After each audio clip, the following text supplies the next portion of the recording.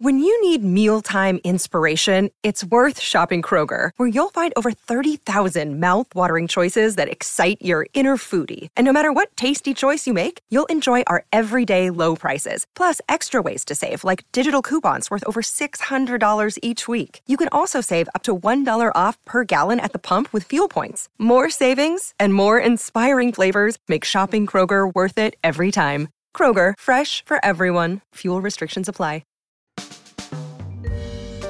Hello and welcome to Random Interesting Facts, the podcast about everything and nothing, with your host, 42. This week's topic is laughter.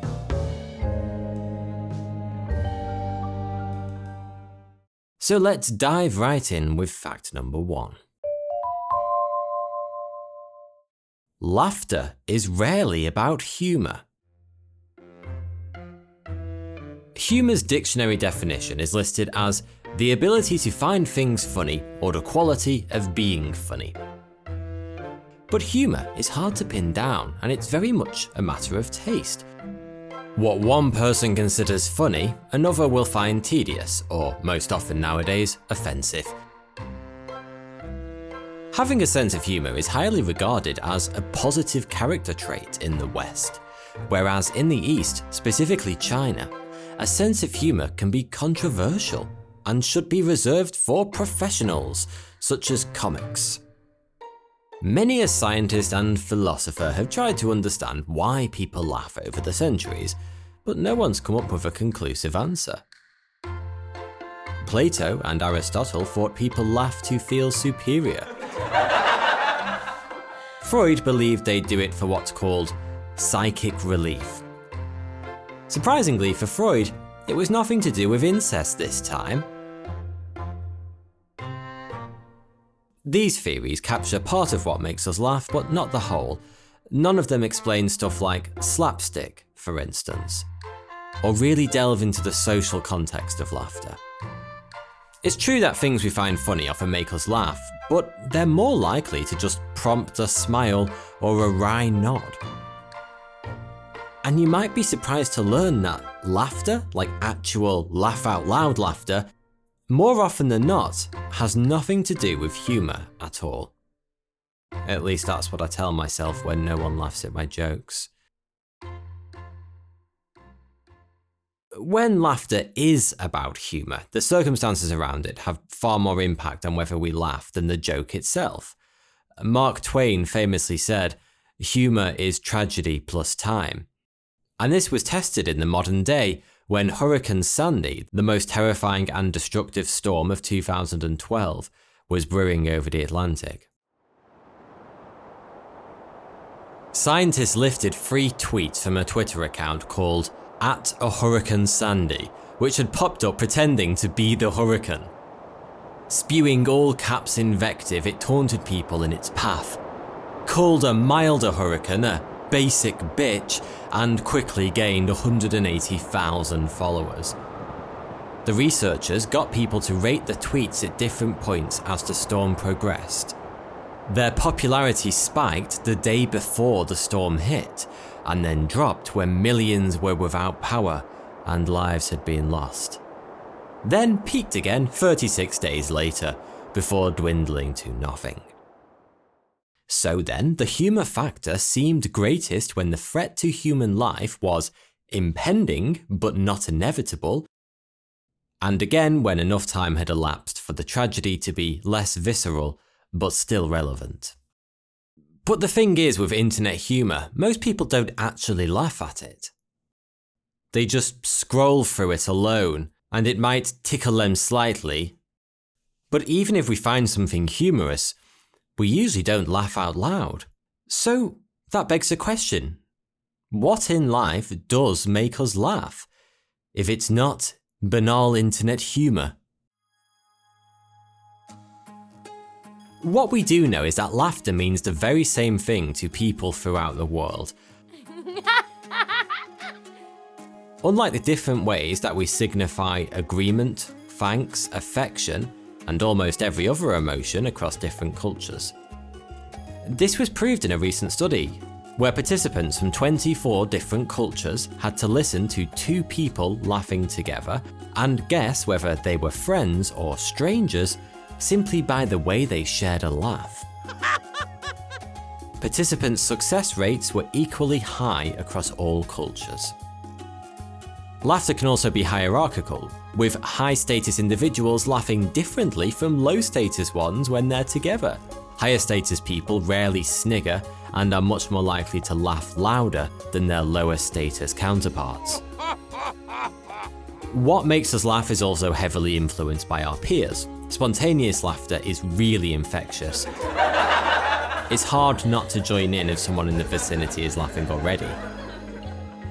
And sometimes forced laughter can metamorphosize into genuine laughter if several people fake laugh together.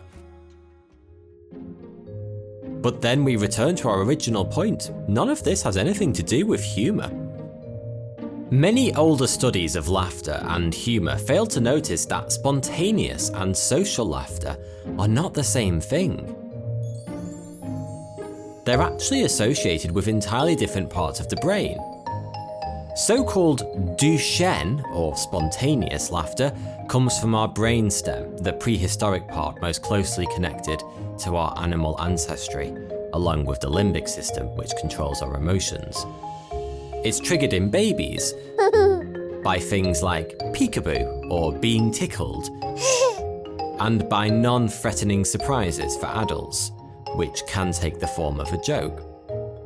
Non-Duchenne laughter, on the other hand, is an imitation of spontaneous laughter, thought to have appeared far later in the human evolution timeline. It's deployed as a social signal, and it has nothing to do with humour at all. It originates in the voluntary premotor area of the frontal cortex. Which is why you feel it necessary to let out a pathetically fake laugh when your boss regales you with an anecdote about the latest telesales symposium, which for some reason your boss thinks is genuinely hilarious. Of course, in that situation, it doesn't matter if your laugh is fake or not, because in social situations, humans have learnt to use non-Duchenne laughter to appease their superiors. Your boss doesn't actually care whether you think it's funny, just so long as you play along to reaffirm the office hierarchy. We also use non-Duchenne laughter to de-escalate situations, signal friendliness, and deflect embarrassment. In its darker forms, it's used to exclude people from a clique, deride or demean them, or to enforce conformity. Even evil laughter between psychopaths has its place in signalling solidarity. All of which goes to show that laughter rarely has anything to do with humour. And even when it does, humour alone is unlikely to actually make you laugh out loud. Just think about it. When was the last time you genuinely laughed out loud at an internet meme, rather than the far more common, slightly exaggerated exhalation of air from your nasal passage? So, the next time you're on a date and your sweetheart doesn't laugh at your jokes, don't take it too personally. She might just not be as evolved as you. But whatever you do, don't tell her that. Next up, moments from history.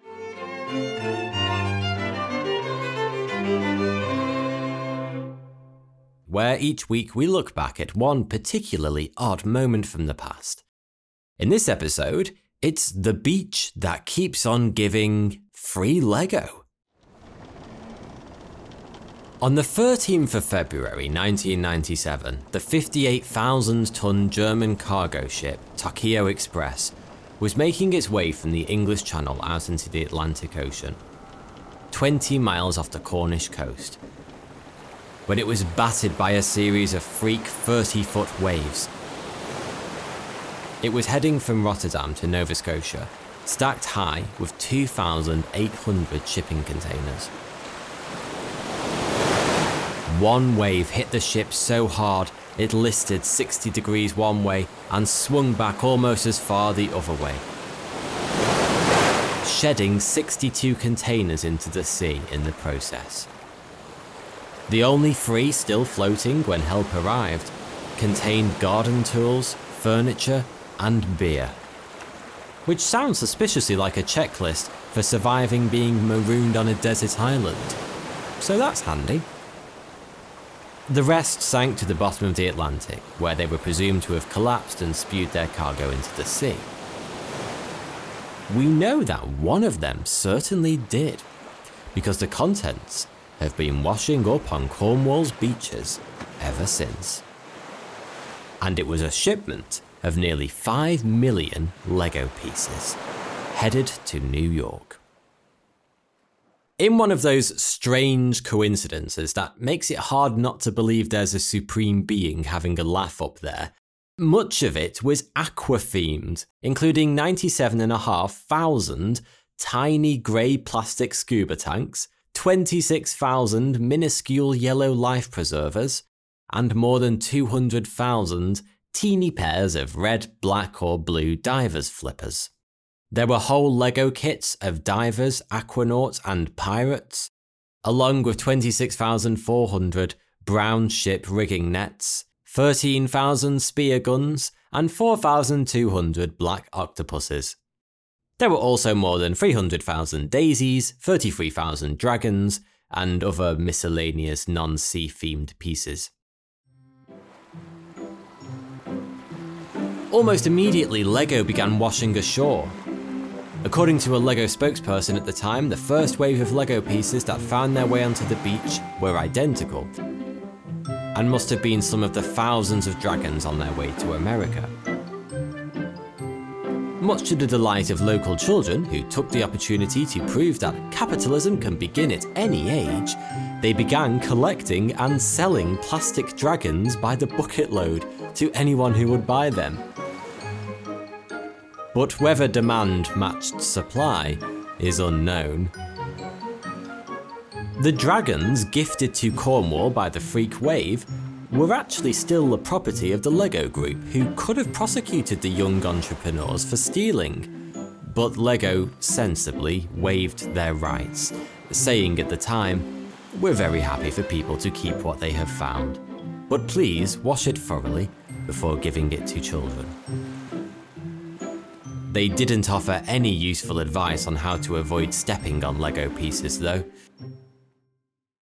When the BBC revisited the story some 17 years later, a Lego spokesperson was keen to distance the company from the millions of tiny plastic ocean pollutants, saying that the Tokyo Express incident was of course very unfortunate, however this had nothing to do with the Lego Group activities. Which feels a little over-defensive. By that point, I'm sure even climate activists weren't pointing their fingers at Lego, and they can be trigger happy at the best of times. Various people have been cataloguing the Lego finds over the intervening years, including a local beach cleaning club. One woman, Tracy Williams, set up a Facebook page called Lego Lost at Sea, where people have sent in thousands of photos of their finds over the years. She's even written a book about it. People will write books about any old shit, won't they? 24 years later, Lego pieces are still washing ashore along both the south and west coasts of Cornwall and beyond. There have been verified sightings of spear guns, life preservers, and scuba tanks in Pembrokeshire, Wales, and an octopus in County Kerry, Ireland. A scientist called Curtis Ebbesmeyer, who studies ocean surface currents, has been tracking the Lego pieces since the spill happened, and has said they could have drifted 62,000 miles or more by now. The Earth's circumference is only 24,000 miles, so theoretically, they could wash up on any beach in the world. Ocean currents have been compared to rivers, but unlike rivers, they aren't fixed, instead shifting with the seasons. A better comparison is the way that wind moves, and oceanographers can learn a lot by following the route of container spills, and tracking tiny pieces of Lego is definitely a lot more fun than tracking oil spills. Due to the circular flow of Atlantic Ocean currents, most of the Cornish Lego pieces are probably stuck in an endless loop of the North Atlantic, and are unlikely to end up in, say, Hawaii or Peru. But a few might occasionally escape. A blue diver's flipper from the Tokyo Express was found a few years ago on a beach at Port Phillip in Melbourne, Australia. So you never know. And an octopus matching the ones on the spilled shipping container was found on Galveston Island, Texas.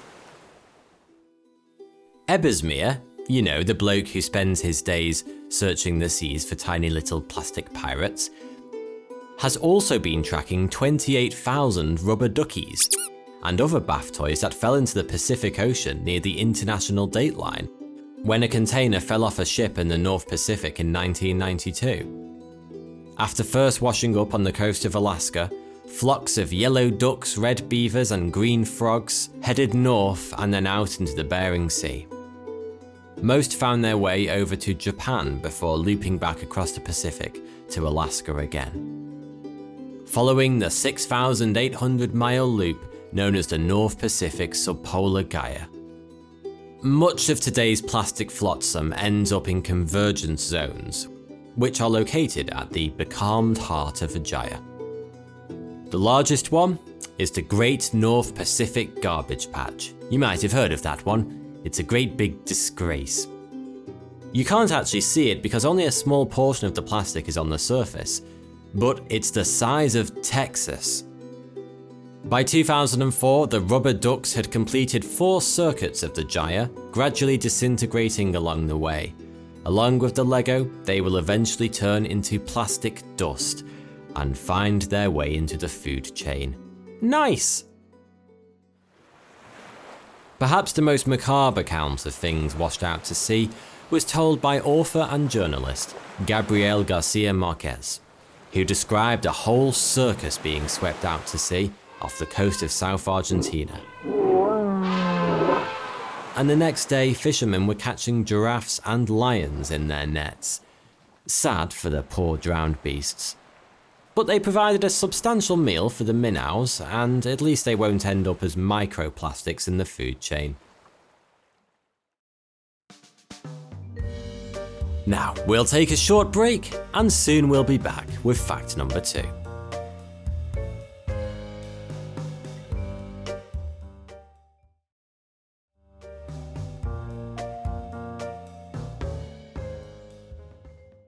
Fact number 2. Telling dad jokes can be a sign of brain damage. You'd have thought that the worst thing about dad jokes is your dad laughing uproariously as he tells them, along with wearing slippers, losing all sense of rhythm and generally being an embarrassment in front of your friends. But sometimes compulsive dad joking isn't a laughing matter.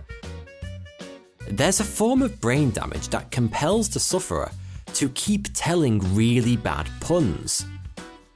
And they find their own quips completely hilarious.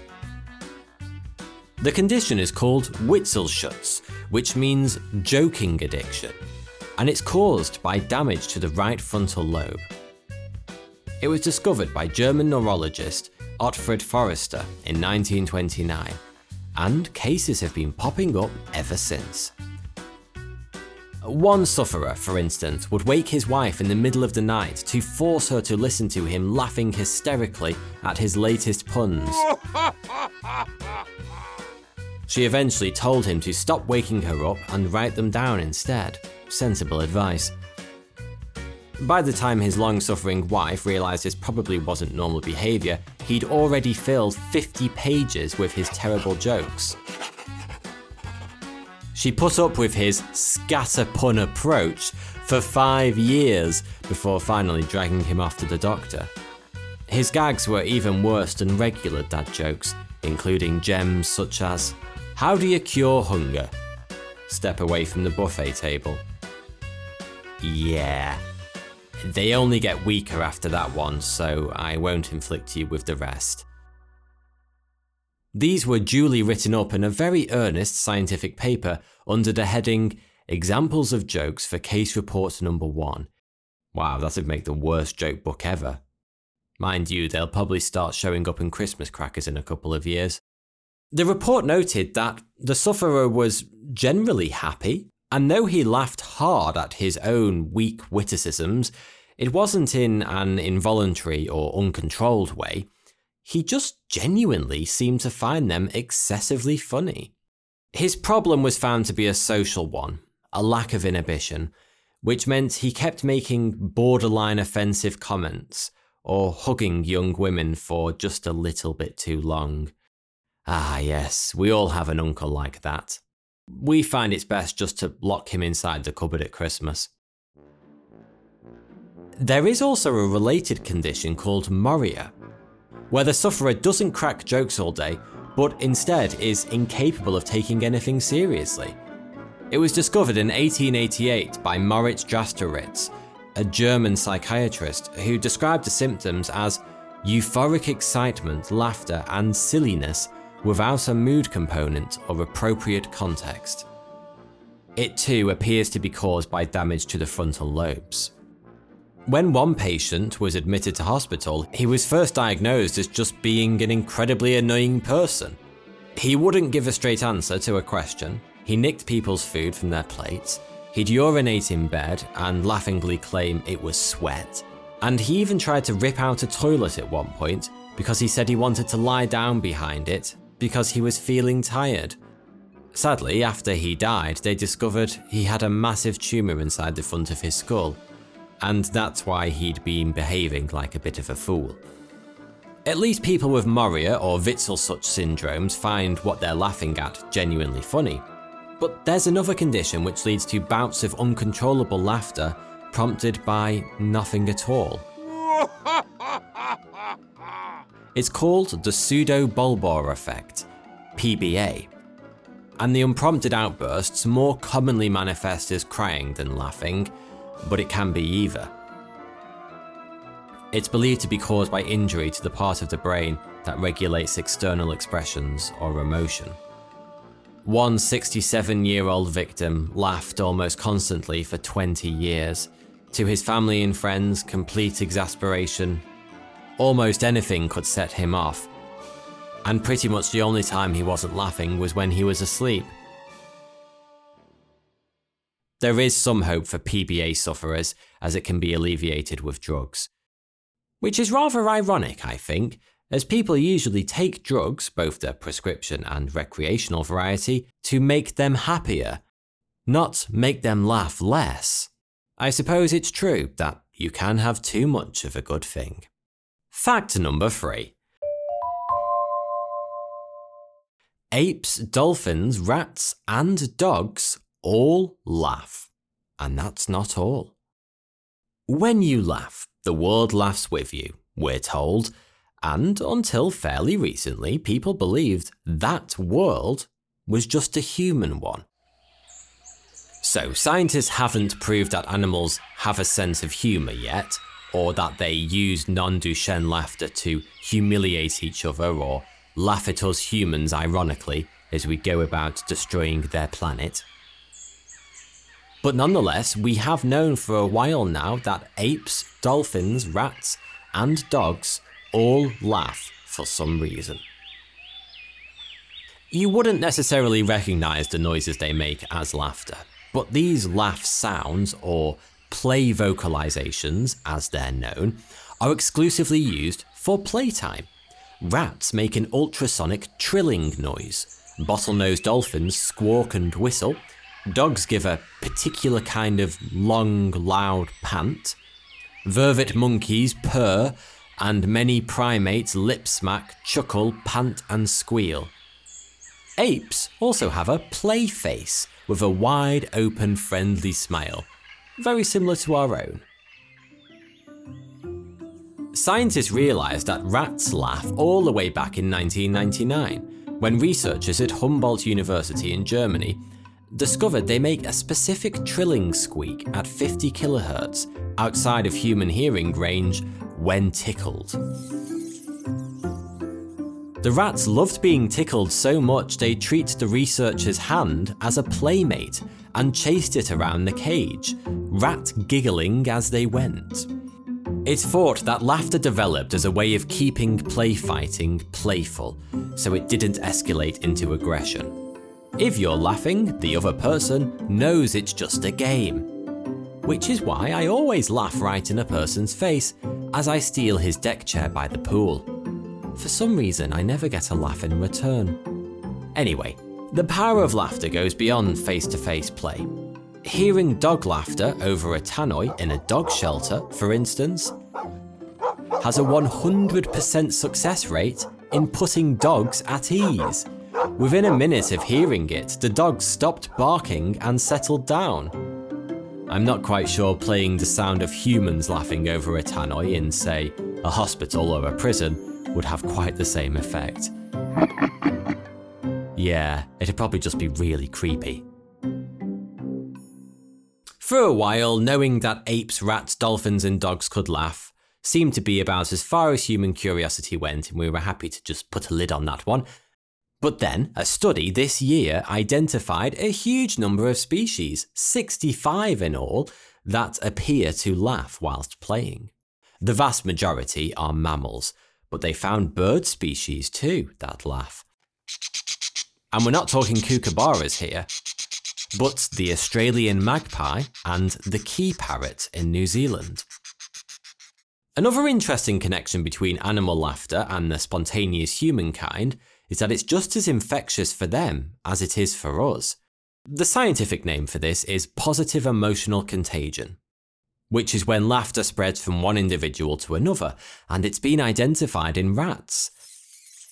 When one rat hears another laugh, it laughs too and gets excited in anticipation of play, just as human children might. And then when we grow up and turn into adults, the sound of children laughing no longer makes us happy and want to play.